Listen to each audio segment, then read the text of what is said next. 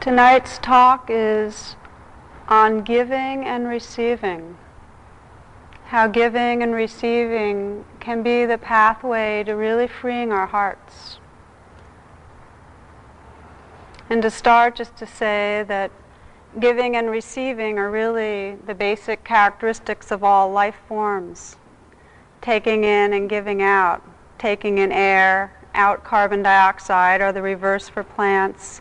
Taking in food and water and information, and then that continual output of liquids, solids, gases, movements, sounds, thoughts. We're always taking in and putting out. And on the subtlest level, we can put out prayer, loving energy. But it's a constant relationship we're in with this environment, this web of life.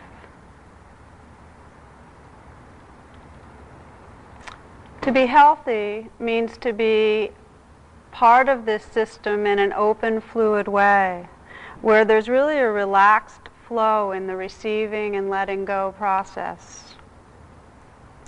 And our practice, our meditation practice, is really training in just this. What happens is, in every moment that we rest in mindful awareness, we're training ourselves to allow life to arise, to simply receive it. And we're allowing it to pass, because that's what life does. It appears and it disappears. And mindfulness is really the quality of awareness that does not interfere, but rather becomes that flow by being totally present and wakeful in the midst of it. In meditation practice, we cultivate two qualities, two basic archetypal qualities of mind, one being active and the other being receptive. In an active way, when experience is happening, our practice is to recognize, to literally bring the mind to it and connect with what's happening, to see clearly. So this has been described as the two wings of the bird. With this wing, it's an active recognition, grokking, getting what's happening. In the receptive side of it, which is compassion, there's a receiving and accepting and inclusion of what we experience. So we recognize it in an active way and we rest in it. We open to it in a profound, inclusive way. Now these two qualities are totally interdependent. As you can imagine, you can't recognize what's going on if you're busy interfering and pushing it away. It requires an acceptance and an allowing to see clearly what's there. And on the other side, you can't really allow and accept an experience unless you know what it is. We don't really accept each other until we've understood and connected with who the other being is. So these are interdependent qualities of practice. Now, as we know, and you find out whether it's in formal practice or in life, maintaining this kind of receptive, present awareness is really, really hard. As the Buddha described it, all of our conditioning to want things one way and to fear they're going to be another way leap into existence moment after moment and make it quite difficult to be allowing. We see this most clearly in our relationships with each other and with ourselves. On the receptive side, it's very hard to receive what's going on when it gets painful, when we feel threatened, when we're afraid, when we're hurt. It's hard to receive parts of our own being when we have a deep, deep kind of habit of not liking them. Hard to take in. And similarly, it's hard to put out. It's hard to give out unconditional love because we're always wanting things to be our way. So it's very hard to put that aside and just truly, unconditionally allow a being, allow ourselves to be as we are. So for the sake of living more fully and loving more fully, we practice. We practice very specifically as we sit, letting the life that arises be, seeing it clearly, touching it with love. That's our practice. This training is transformative in the sense that what we start off with is being identified as a small self that needs to keep pushing away and holding on and controlling our life. What we open to is the awareness that we're boundless, connected, and we don't have to do the kind of controlling we thought we had to do. The metaphor I've come to like the most in understanding how the small self or ego constructs itself and keeps itself in prison, in a sense, is sensing our ego as a room. And we all have created this room or this cocoon, and we try to make our experience just so in this room. We have to close off the windows and stuff to keep the temperature a certain way, because we like it a certain way. We only want certain smells. We want certain foods in our room, and we don't want other foods, right? We want it to look a certain way. We want to appear a certain way. We want things just so. And people, we only want certain people to come into our room, because those are the people that we feel at ease with. And so we let in some and shut out most.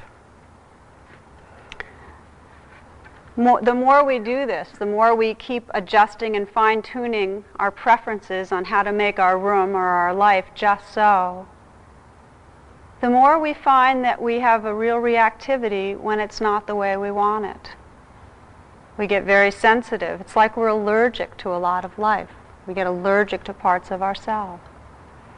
It's not just allergic to what's on the outside. We're allergic, we stuff in closets inside the room the parts of our own being that are not beautiful,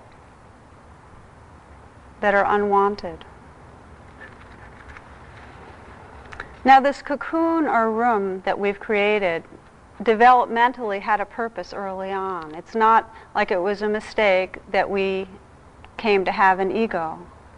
And yet, as most of us know, the things that made us have to be more protective when we were younger, for the most part, we don't need to do the same thing, but it's our habit.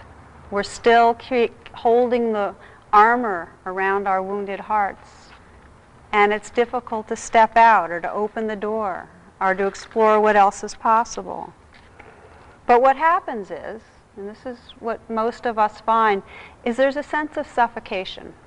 When we're very tight and controlling and not letting people in and not allowing this and not open to the different experiences of life, it gets stagnant, uncreative. We're not part of the flow. There's not much fresh air coming in.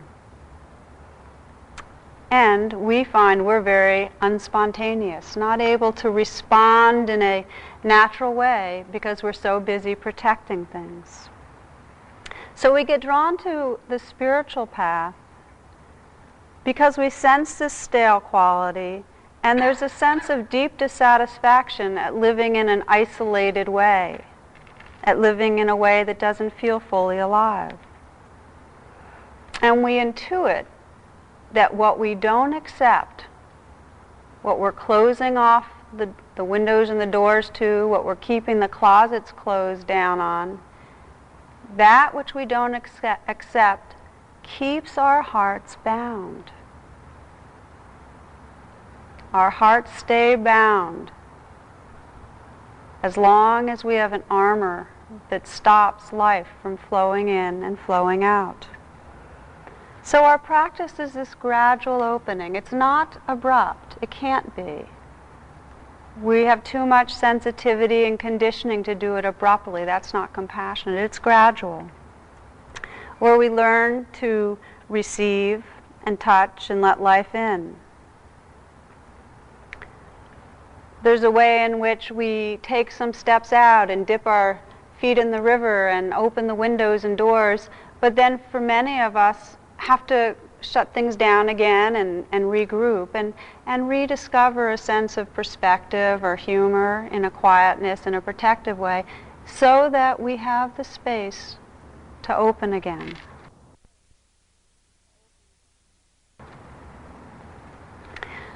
We do this with each other's support, with friends, with community, this gradual practice of opening, of tentatively letting in and letting the exchange happen. It's the only way to free us. It's the only way to release our pain. There's a beautiful ritual in Zambia. It's about a tooth, and it's really a ritual about how a community together with the same intention can include what has been excluded. When someone in the village is sick or disturbed, they imagine it is caused by an ancestor's tooth that has gotten inside that person. That person's sickness affects everybody in the village because they are connected with one another. So they make a ritual to get this tooth, this sickness, out of the person. But the tooth won't come out unless the truth comes out. And the sickness includes all of the hatreds and conflicts felt by everybody in the village. The sick person has to express what's really troubling him or her, and it's usually not very noble. It's jealousy or rage or another of those darker human passions.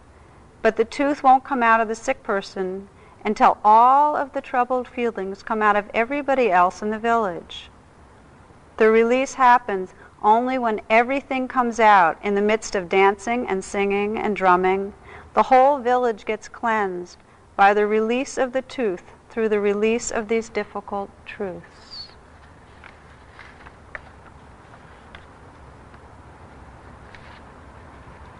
So it's opening the doors, allowing ourselves to touch and express and expose what's been called the soft spot, our vulnerability. And we do this in a very deep way on our own in meditation. Meditation is a moment-to-moment willingness to touch what's there. And I think willingness is an important word. It's that we in some way care more about feeling alive than holding on to our old ways of pushing away life. This quality of care, caring presence, really is our nature and our potential. Einstein puts it so well when he says that we have this optical delusion of separateness, whereby we limit our love. This is the prison we create for ourselves by limiting our love to only certain people, under certain circumstances, only certain parts of ourselves. We're in prison. And he says our task, and this is what I love the most, our task is to widen that circle of compassion, to include all of life.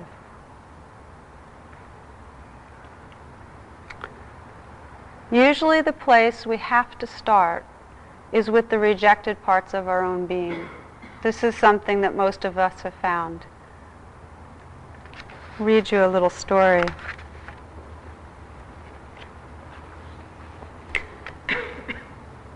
A woman that was dying of AIDS was being counseled and comforted by a priest, but his attempts at comfort really were to no avail. She said, "I'm lost. I've ruined my life and every life around me. Now I'm going painfully to hell. There is no hope for me." The priest saw a framed picture of a pretty girl on the dresser. "Who is this?" he asked. The woman brightened. "She is my daughter, the one beautiful thing in my life." "And would you help her if she was in trouble or made a mistake? Would you forgive her? Would you still love her?"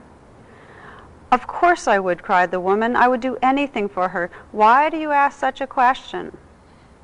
"Because I want you to know," said the priest, "that God has a picture of you on his dresser."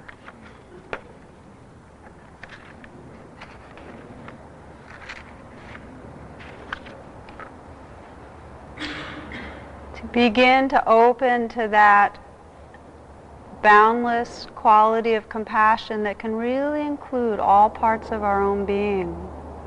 This is the way that we open and ventilate the system, that we kind of start waking up out of the cocoon, is by really connecting with the disowned parts, connecting with all of life. It's called bodhicitta, the awakening heart. This is what the awakening heart is, this quality of including and including, letting go of our armor and letting ourselves touch what is soft, what is messy, what is alive.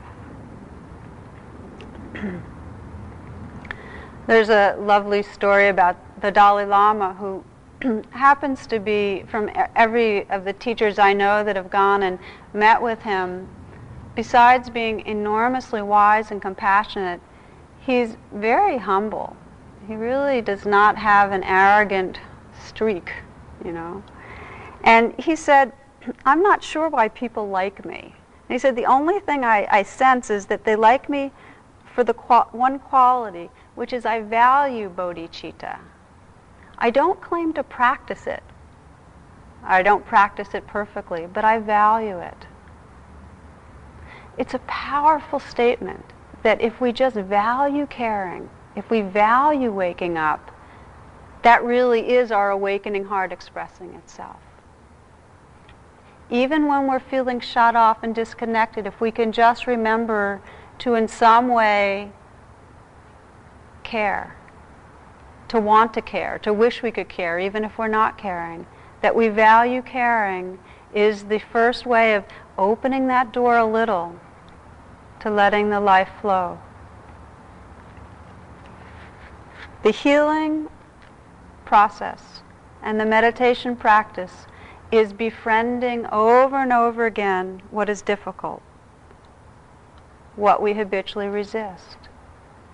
And it's hard to befriend what we resist because our habit is when we come to that edge where we feel we've just seen a part of ourselves that is really, really unacceptable. How we create suffering for others, our greed, our anger, or we feel anger towards another person, or a great fear because of a situation we're moving towards. When we come to that edge, it's our deep, deep conditioning to contract, to push it away. And it's our practice in meditation to do really the opposite, to soften, to make room. We push it away because we think something's wrong. That's the translation that we make. When there's pain, when there's fear, when there's grief, when there's loneliness, we think something's wrong. We think in some way it's bad. There's a very profoundly transformative understanding that the more that we relate to it, the more our lives, every aspect can wake up. And that's the understanding that all that is messy, that we've been describing as difficult, is the grounds of our awakening. It's not when things are perfect conditions, perfect temperature, the top of the mountain, seeing the beautiful vistas with the right person, whatever. It's the hard and honest and courageous work of connecting just with what is in our lives right now, befriending what we've been pushing away. Most of us can get this intellectually and definitely in retrospect. When I sit with groups and we do sharings about the phases of our life in terms of spiritual unfoldings and what really was meaningful and made a difference, most people point to times of a lot of struggle, a lot of difficulty, and the coming through that period was the breaking open to a new level or new depth of spiritual experience. Birth is a struggle. Every form of birth, every moment that we let ourselves be reborn, involves a letting go of resistances, a courageous quality to open. I love the line that our heart breaks open to include and feel in love with our lives. We break open. So our challenge is not in retrospect, but in the midst of when it's hard, when we're contracting into the something's wrong, I hate myself, I hate my life, to not buy into that something's wrong, but instead be willing to start just with that. Start where you are. to see the judgments that are so painful, to touch into the vulnerability. Whatever arises, whatever visitor, as Rumi puts it, that arises, whether it's fear or grief or pain, to really welcome that. He ends this poem, The Guest House, with the line, "Each has been sent as a guide from beyond."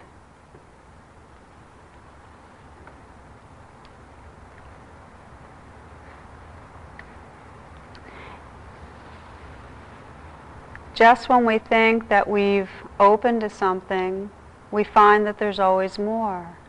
It's an ongoing process. I've shared with most of you my experience when I was at the 1-month retreat about 6 weeks ago, and how I got very sick. And for the first while, thought bad, wrong, something's wrong with me. If only I could get better, then I could meditate. You see how we do that? If only this painful, messy, whatever, then I could be the spiritual good person, So what ended up happening was after a while I caught on. I said, this is it. This is my meditation. So really it was about dropping the stories and being with pain in a very direct and honest way. And in that process, as most of you have discovered, when we really are honestly with the pain in our beings or another's pain, compassion arises. We open to a space that makes room for what's there. So I finally kind of got over the hump and was feeling a sense of real spaciousness and freedom, that I could not reject this painful, sick body, but let this be the meditation. It was the grounds of what was happening, and I was feeling a bit of spiritual pride about that, And I was about to go to an interview with Joseph, who was the teacher I was working with, Joseph Goldstein. And on my way to the interview, I saw a note posted for me on the bulletin board. So I looked at it, and as a background, so you know, at IMS many people are highly sensitive to fragrances. So there's a rule at IMS that you're not supposed to wear any body lotions, shampoo, don't use shampoo or anything else that's got fragrance. Well, the note said, "Dear Tara, could you please check your personal products, body products, because there's been a complaint about the smell." So all my equanimity and spaciousness and this open-hearted feeling went and instead I walked around going, God, I tried to compute how many people had smelled me, It was pure shame, and I was very identified with it, and for hours, it was like all these stories are running through. I'm never going to go back in the main meditation hall. It was just enormous, until finally there was this wry smile of recognition. Oh yeah, this too. This is the meditation. So I had to sit down into shame, and shame is hard. I mean, when you're at a retreat, everything gets blown up very big. So right now, when I think of, okay, so I had shampoo that had chamomile, so what? It was an oversight. I shouldn't have, but I don't feel awful. But then I did. So finally, I opened to shame. There was compassion. There was, and it took hours and hours. So I finally went back to my zafu, and on the zafu, right in the middle of it was a dead fly. And I went, oh, how symbolic. This is that ego self that I've, let go of and so on. And I kind of gently put the fly aside and sat down to meditate. And immediately, another one started buzzing in my ear, and I was instantly irritated, instantly back into, if only this fly would get away, I could meditate. Do you see what I'm talking about? It just keeps coming. Life will keep on offering us opportunities to go, this too. And then have to open even more than we thought we ever would. And yet, there's an enormous joy and happiness, much deeper than when we get our way, when we find that we have room for whatever is going to happen. Because it's going to happen anyway, right? So why not practice a way of relating to whatever arises that's allowing, that's receptive?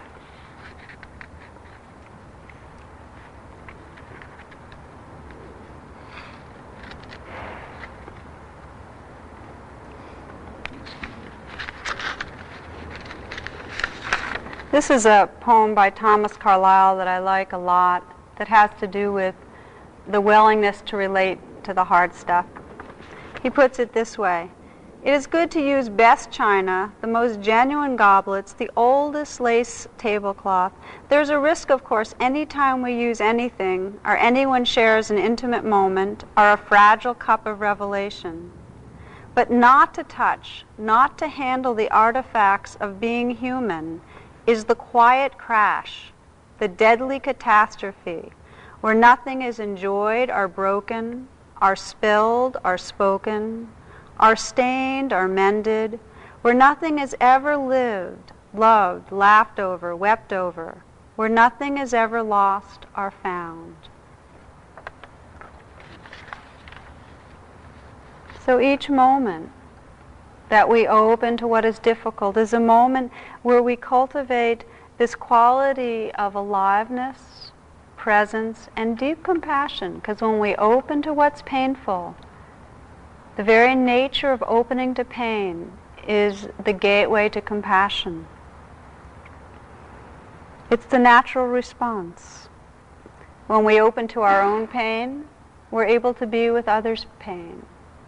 And we all know what that's like, when somebody can really be present. You know, we like getting gifts and compliments and this and that, but there's nothing we more deeply cherish than the capacity another might have to bring just true caring presence, like feeling with us what's going on. It's rare and it's beautiful. And we can offer that to others when we've done it to the different parts of our own vulnerable self.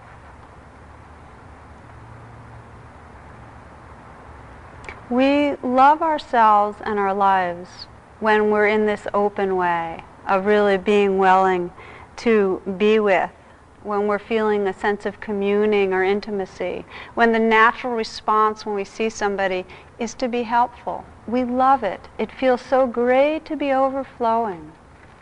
When we're receptive to the difficulties, we naturally become generous. There's nothing to hold on to. But it's not in our culture. Our culture is very defended, tight-fisted. This from the New York Times. "A woman fainted when a man offered her his seat on the subway. When she recovered, she thanked him and he fainted."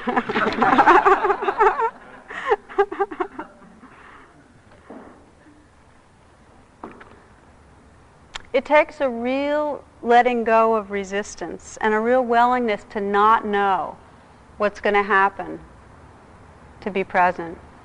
If we think it's all under wraps and it's going to be a certain way, we're not really there. We're tight. Compassion in action, being with what's most difficult, doesn't have a real clear formula. So for instance, in this example I love from Pema Chodron's books and tapes of working with anger when you're feeling an enormous amount of anger towards another person.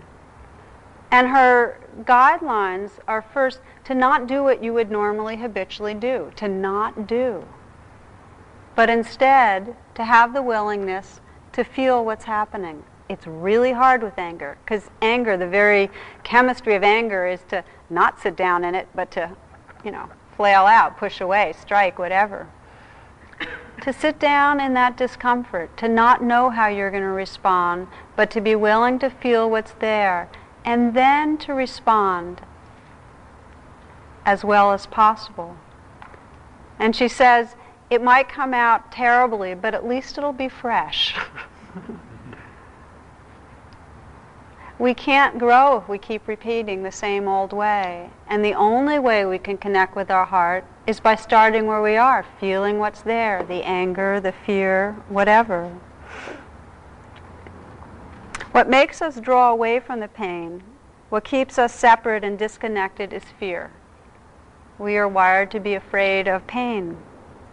And the Buddha describes this fear as the cause for the enemy of compassion. In other words, there's enemies to what are called the divine abodes, the open-hearted qualities, and the enemy of compassion is cruelty, hatred.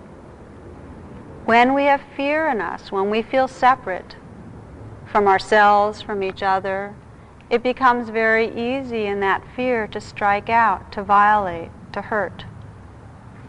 So the enemy of compassion is considered to be cruelty or hatred, and it arises out of fear. Now, compassion also has what are called near enemies, and these are quite interesting. They get mixed up with compassion in our minds. We think we're being compassionate or someone else is. And again, the near enemies are really our care that is contracted by fear. Now, there's our basic heart cares, but fear is confining and distorting the situation. And what comes out, instead of compassion, is pity. When there's fear, we feel pity, because pity is a way of saying, yeah, you over there, I'm so sorry you're suffering, but I'm separate, removed, maybe a little better, definitely luckier, but not really relating to the pain in an open, honest way where we have a shared sense of humanity. So that's one of the near enemies of compassion. The other, which is very similar, the other fear-based response is what in this culture we've been calling codependence, where we give away the store. Because we want someone to love us or someone not to leave us, we don't respect our own boundaries, or we don't respect their boundaries. And then there's all sorts of unhealthy behaviors, like enabling behaviors, where we go into denial or don't face up to unhealthy behaviors like addictions. We all know that happens and how destructive it is, that out of our wanting, out of our fearing, out of our wounds, we, in the name of care and love, and there is care there, relate to another being in a way that's actually not so helpful. In this cartoon, anybody that wants to see it afterwards, you can. There's two bears talking to each other, and there's this guy they've hung up on a tree. His name's Bradshaw. He says he understands I came from a single-parent den with inadequate role models. He senses that my dysfunctional behavior is shame-based and codependent, and he urges me to let my inner cub heal. I say we eat him.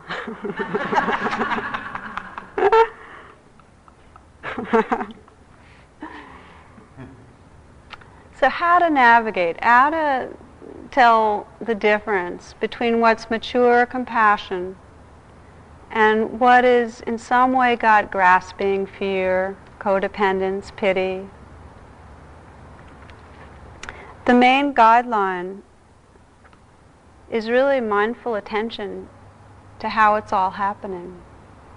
If we can begin to see under our behaviors and see our intention, before I make this offer to help you, or before I respond in a certain way, to sense my intention. Is it based in fear? Is it based in grasping, wanting? To see our intentions is the most powerful way that we can begin to be free from the near enemies of compassion and open our hearts in a true way. Because the moment that we see and relate kindly to the fear that might be compelling our behaviors, in that moment we're no longer subject to the fear as much. We're not so identified.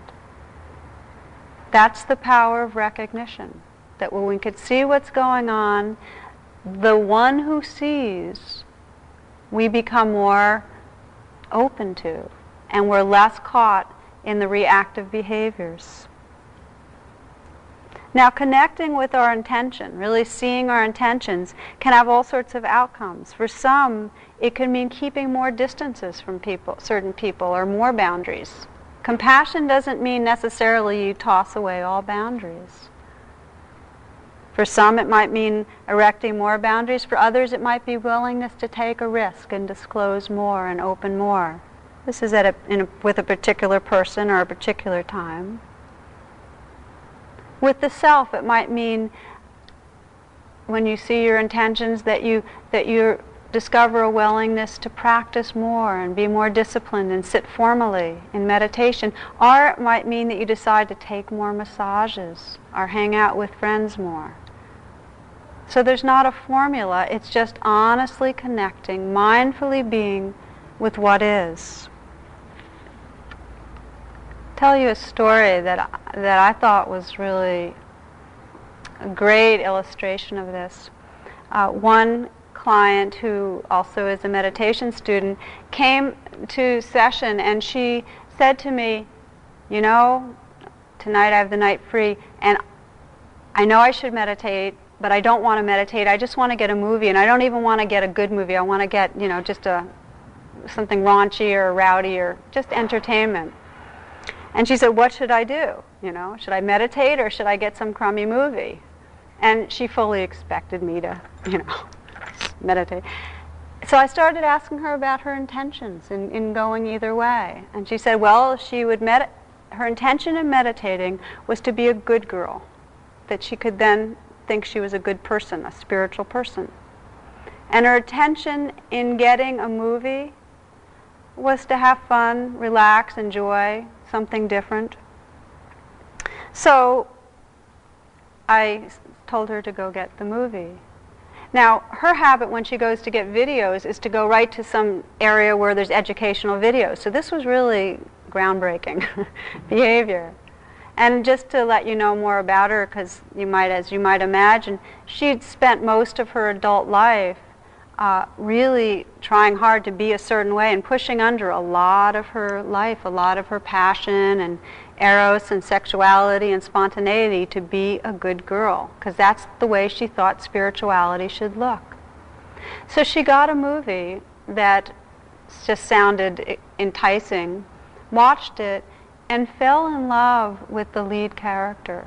This happens sometimes. People, you know, that there's some archetypal something that connects us to a certain character, and it was really intense for her. I mean, she was really in love with the lead character. She saw the movie several times, and then came back into therapy, and she was very disturbed because all this energy that had been locked up for all these years, and it has been years, all of a sudden she was just filled up with passion and eros and all these things. And that's what she started with, just bringing mindful, allowing presence to that.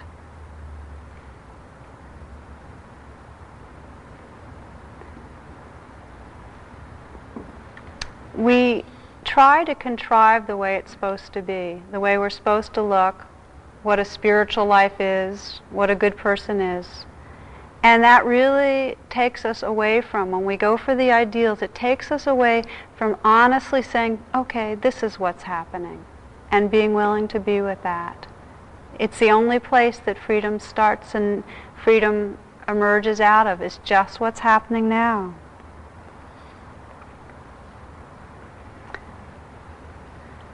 When we try to make ourselves look a certain way, be a certain way, we have this idea that we're not supposed to hurt, we're not supposed to look wounded. We've all been given messages, or not all of us, but many of us, to be strong, to be together, to not be needy, to not be wounded, to not look hurt. So we've learned to put that on as a face. And we don't so often really listen to where we're wounded or vulnerable. We kind of abandon ourselves in the same way that others abandoned us when they couldn't handle our pain or our fear. Do you know what I mean by that? Just the way our parents, not being mean, but weren't able to, we lose that capacity or don't cultivate that capacity. So we go into denial. We pretend. There's a story of some British soldiers in Africa at war, and one lost his leg in battle. The next day he wakes up and says cheerfully, "I just woke up and found I had one sock too many." Denial. Monty Python, by the way, in case you wonder.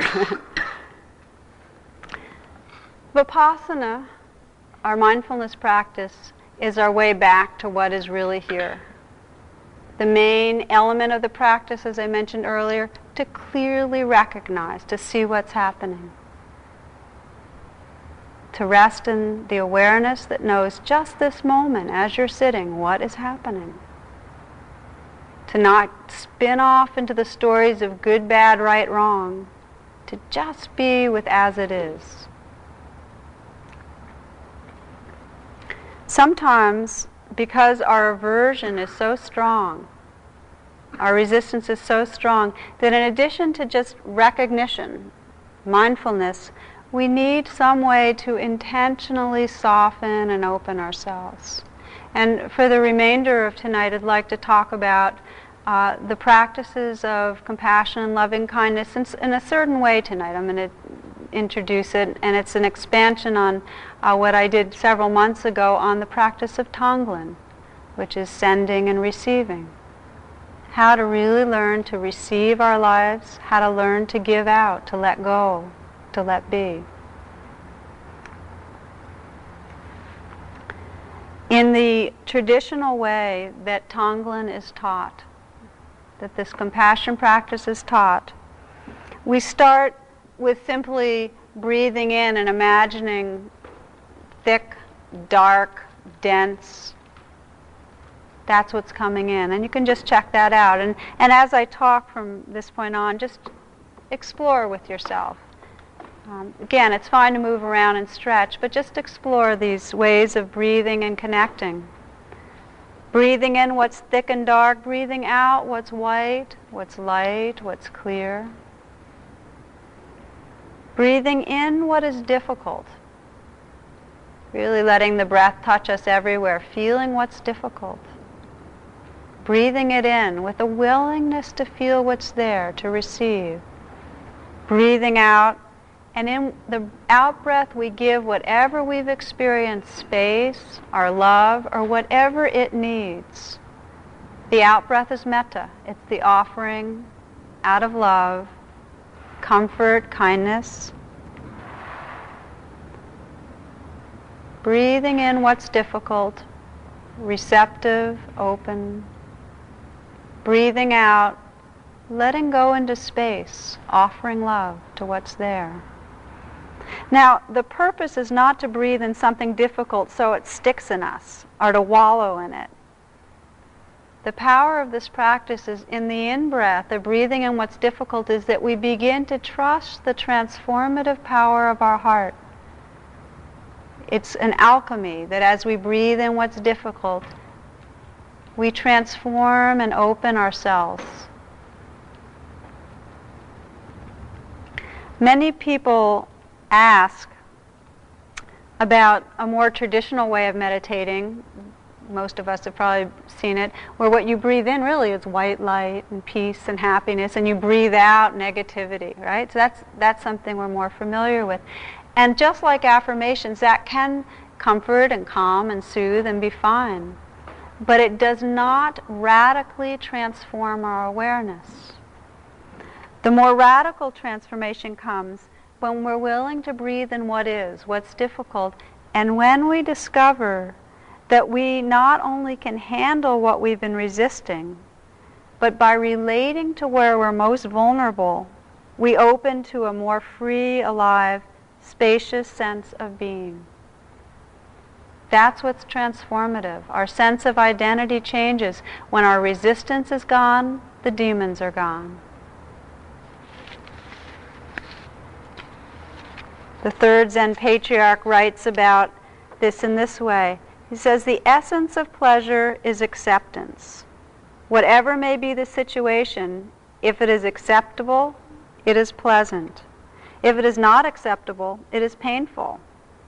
And then someone asked him, but pain is not acceptable. Maharaj answers, why not? Did you ever try? Do try, and you will find in pain a joy which pleasure cannot yield, for the simple reason that acceptance of pain takes you much deeper than pleasure does. Acceptance of pain takes you much deeper than pleasure does. The personal self, by its very nature, is constantly pursuing pleasure and avoiding pain. The ending of this pattern is the ending of the self. The ending of the self with its desires and fears enables you to return to your real nature, the source of all happiness and peace.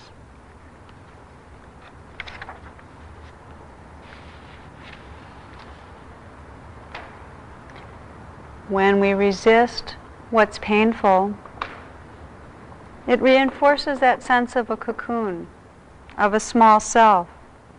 But when we breathe in life, breathe in and touch what's painful, we ventilate and liberate.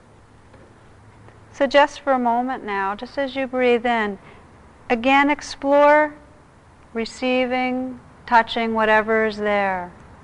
Breathing in and really sensing the aliveness, whether it's pressing, squeezing, sad, scary, happy, whatever. Let your intention be simply a deep willingness to receive what's there as you breathe in.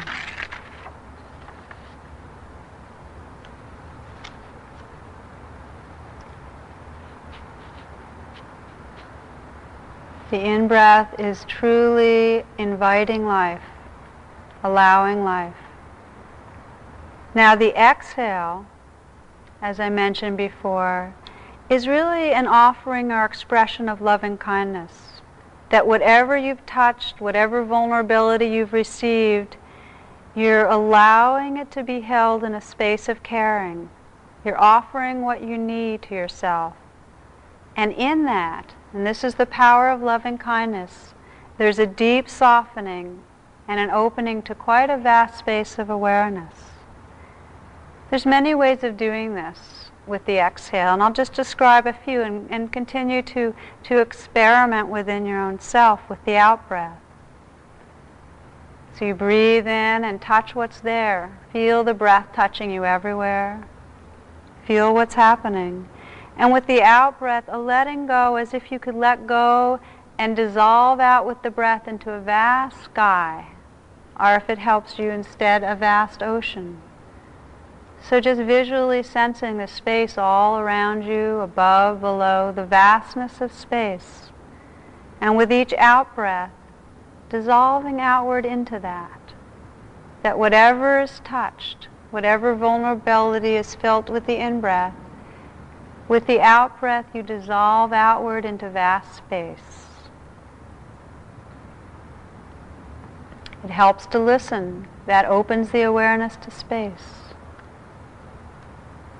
Breathing in, touching what's there. Breathing out, listening, sensing vastness.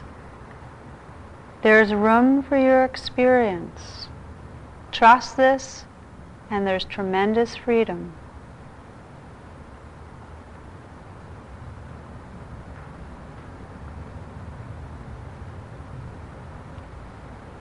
Sensing space, opening that space more perhaps by allowing an energetic offering of care, just feeling care, so that you breathe in and touch what's vulnerable and breathe out love, feeling that space permeated by love. It can be done by offering a phrase as in the traditional metta practice. May I feel safe. May I feel comforted or held. May this all be held in love. The phrases can open the space, soften the space even more. For some, gentle touching of the cheek or heart can help to really connect with that sense of compassionate awareness that holds what's vulnerable. So in Tonglen we start with what is personal, what's raw and immediate within ourselves. And then we open to how that is universal. We sense how many beings, many beings are feeling just what we're feeling. If it's fear, if it's grief, if it's excitement, if it's physical pain, how many beings on this earth are feeling the same thing? So that with the in-breath we begin to breathe in the pain that all these beings are feeling. And with the out-breath, offering metta or love to all beings. Now, some people feel like this is so contrary, this breathing in the enormity of the suffering and breathing out and letting go of our love, our supply of love that we really need to hold within ourselves, that Pema Chodron described it. One student confessed that she was going to go ahead and do the practice, but she secretly hoped it wouldn't work. You know? We have this illusion that there's a limited supply of love and that we really can't afford to bring compassion to all beings. Whereas the truth is that the very nature of love is overflowingness. We discover the more we give away love, the more love blossoms, because it's our nature. Rumi writes, "Are you jealous of the ocean's generosity? Why would you refuse to give this joy to anyone? Fish don't hold the sacred liquid in cups. They swim the huge fluid freedom." You are that love. Starting with the breath now again. Breathing in.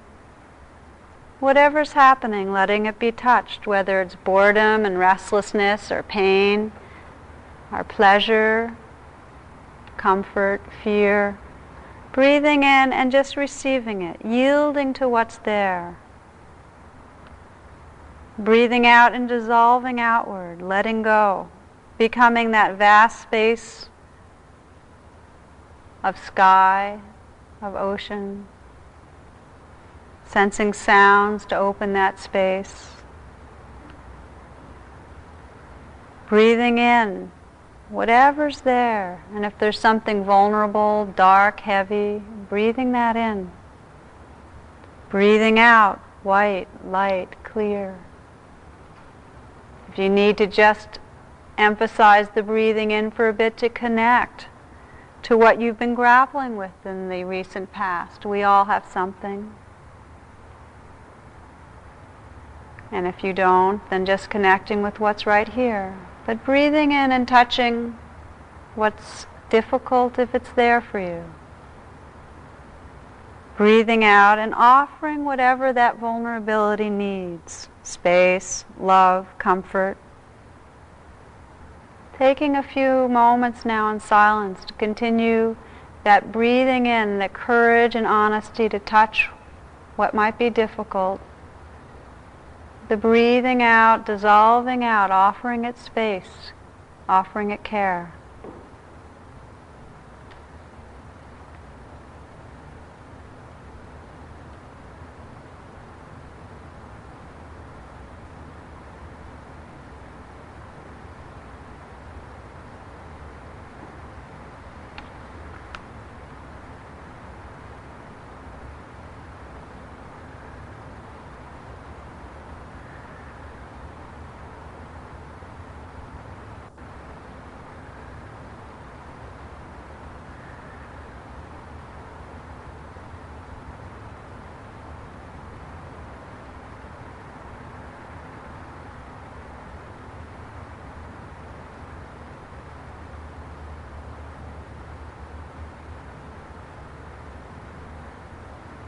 Breathing in and receiving this life.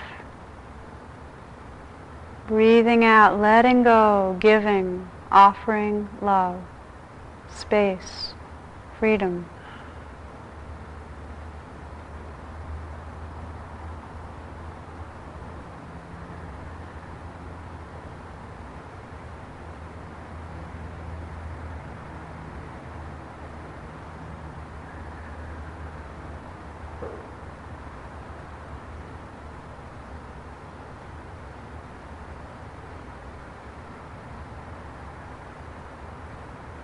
Sensing now that whatever you're breathing in and touching, there are people elsewhere, other humans, that feel the same. Again, whether it's pleasure or pain, confusion, tiredness, blankness. It's all been felt by others and is being felt by others. So breathing in the experience that all beings that have this would feel. Opening to take in the suffering or the experience of others. It's just a deep willingness to connect with humanity, with all beings. Breathing this in and breathing out, an offering of love, compassion, that this experience might be healing and transformative, that all beings might benefit.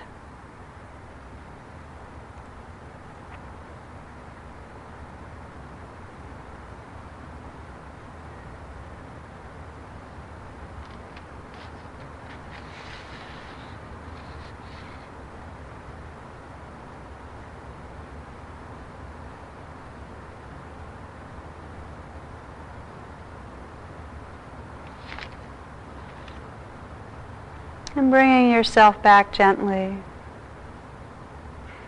Again, if you need to take a few deep breaths and then just stretch, please do.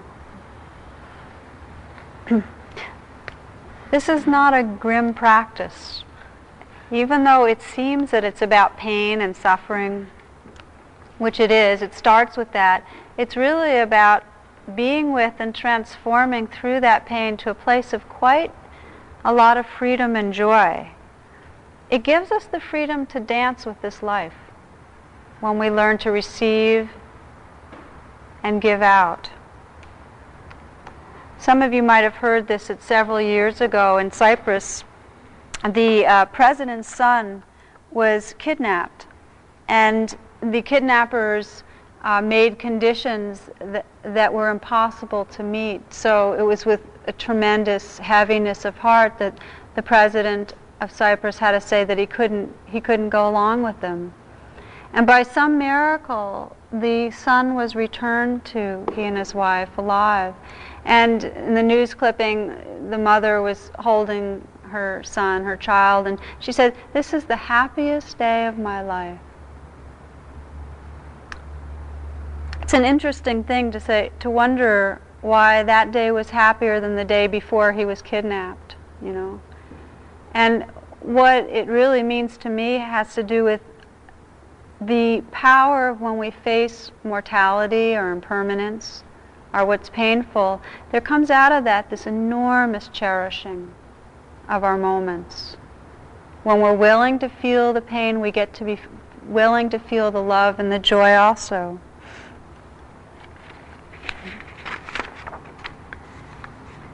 On the last retreat here in West Virginia, so many commented in their own ways of how this happened for them, that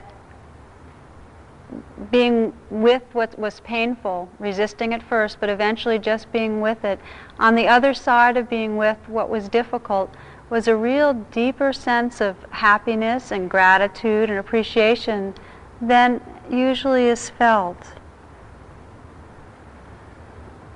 That is what happens when we do this practice. When there's this willingness to touch what is, we open to an incredible sense of gratitude and appreciation.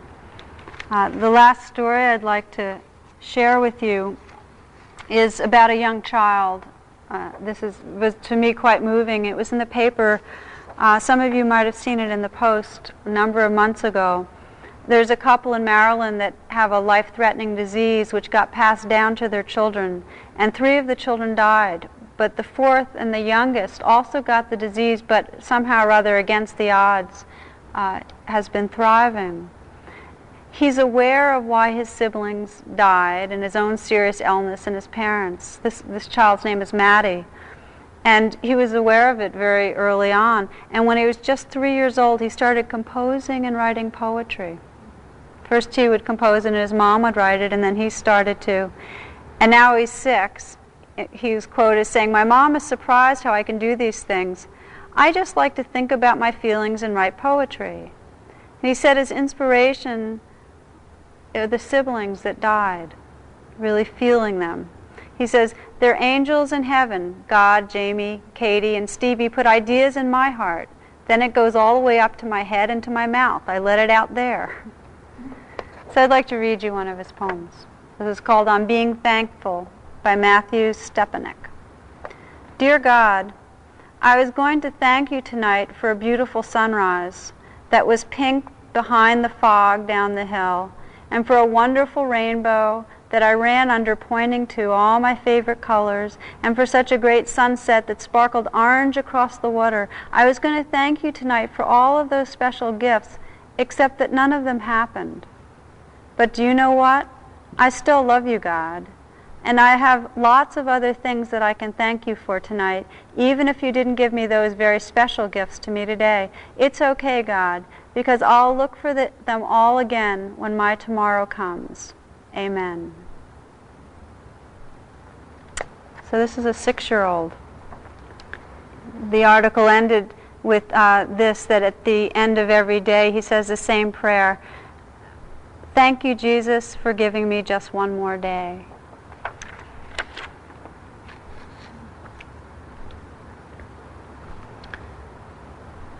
So a being that faces it and faces what seems to be so unacceptable opens to the deepest levels of acceptance and freedom and gratefulness and joy.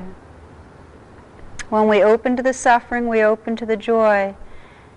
And that gratitude is something that happens naturally and can also be nourished just simply by reflection, by really just meditating on that. So I'd like to just end tonight with a very short guided meditation just to touch into that sense of appreciation. So if you will, just to sit up one last time.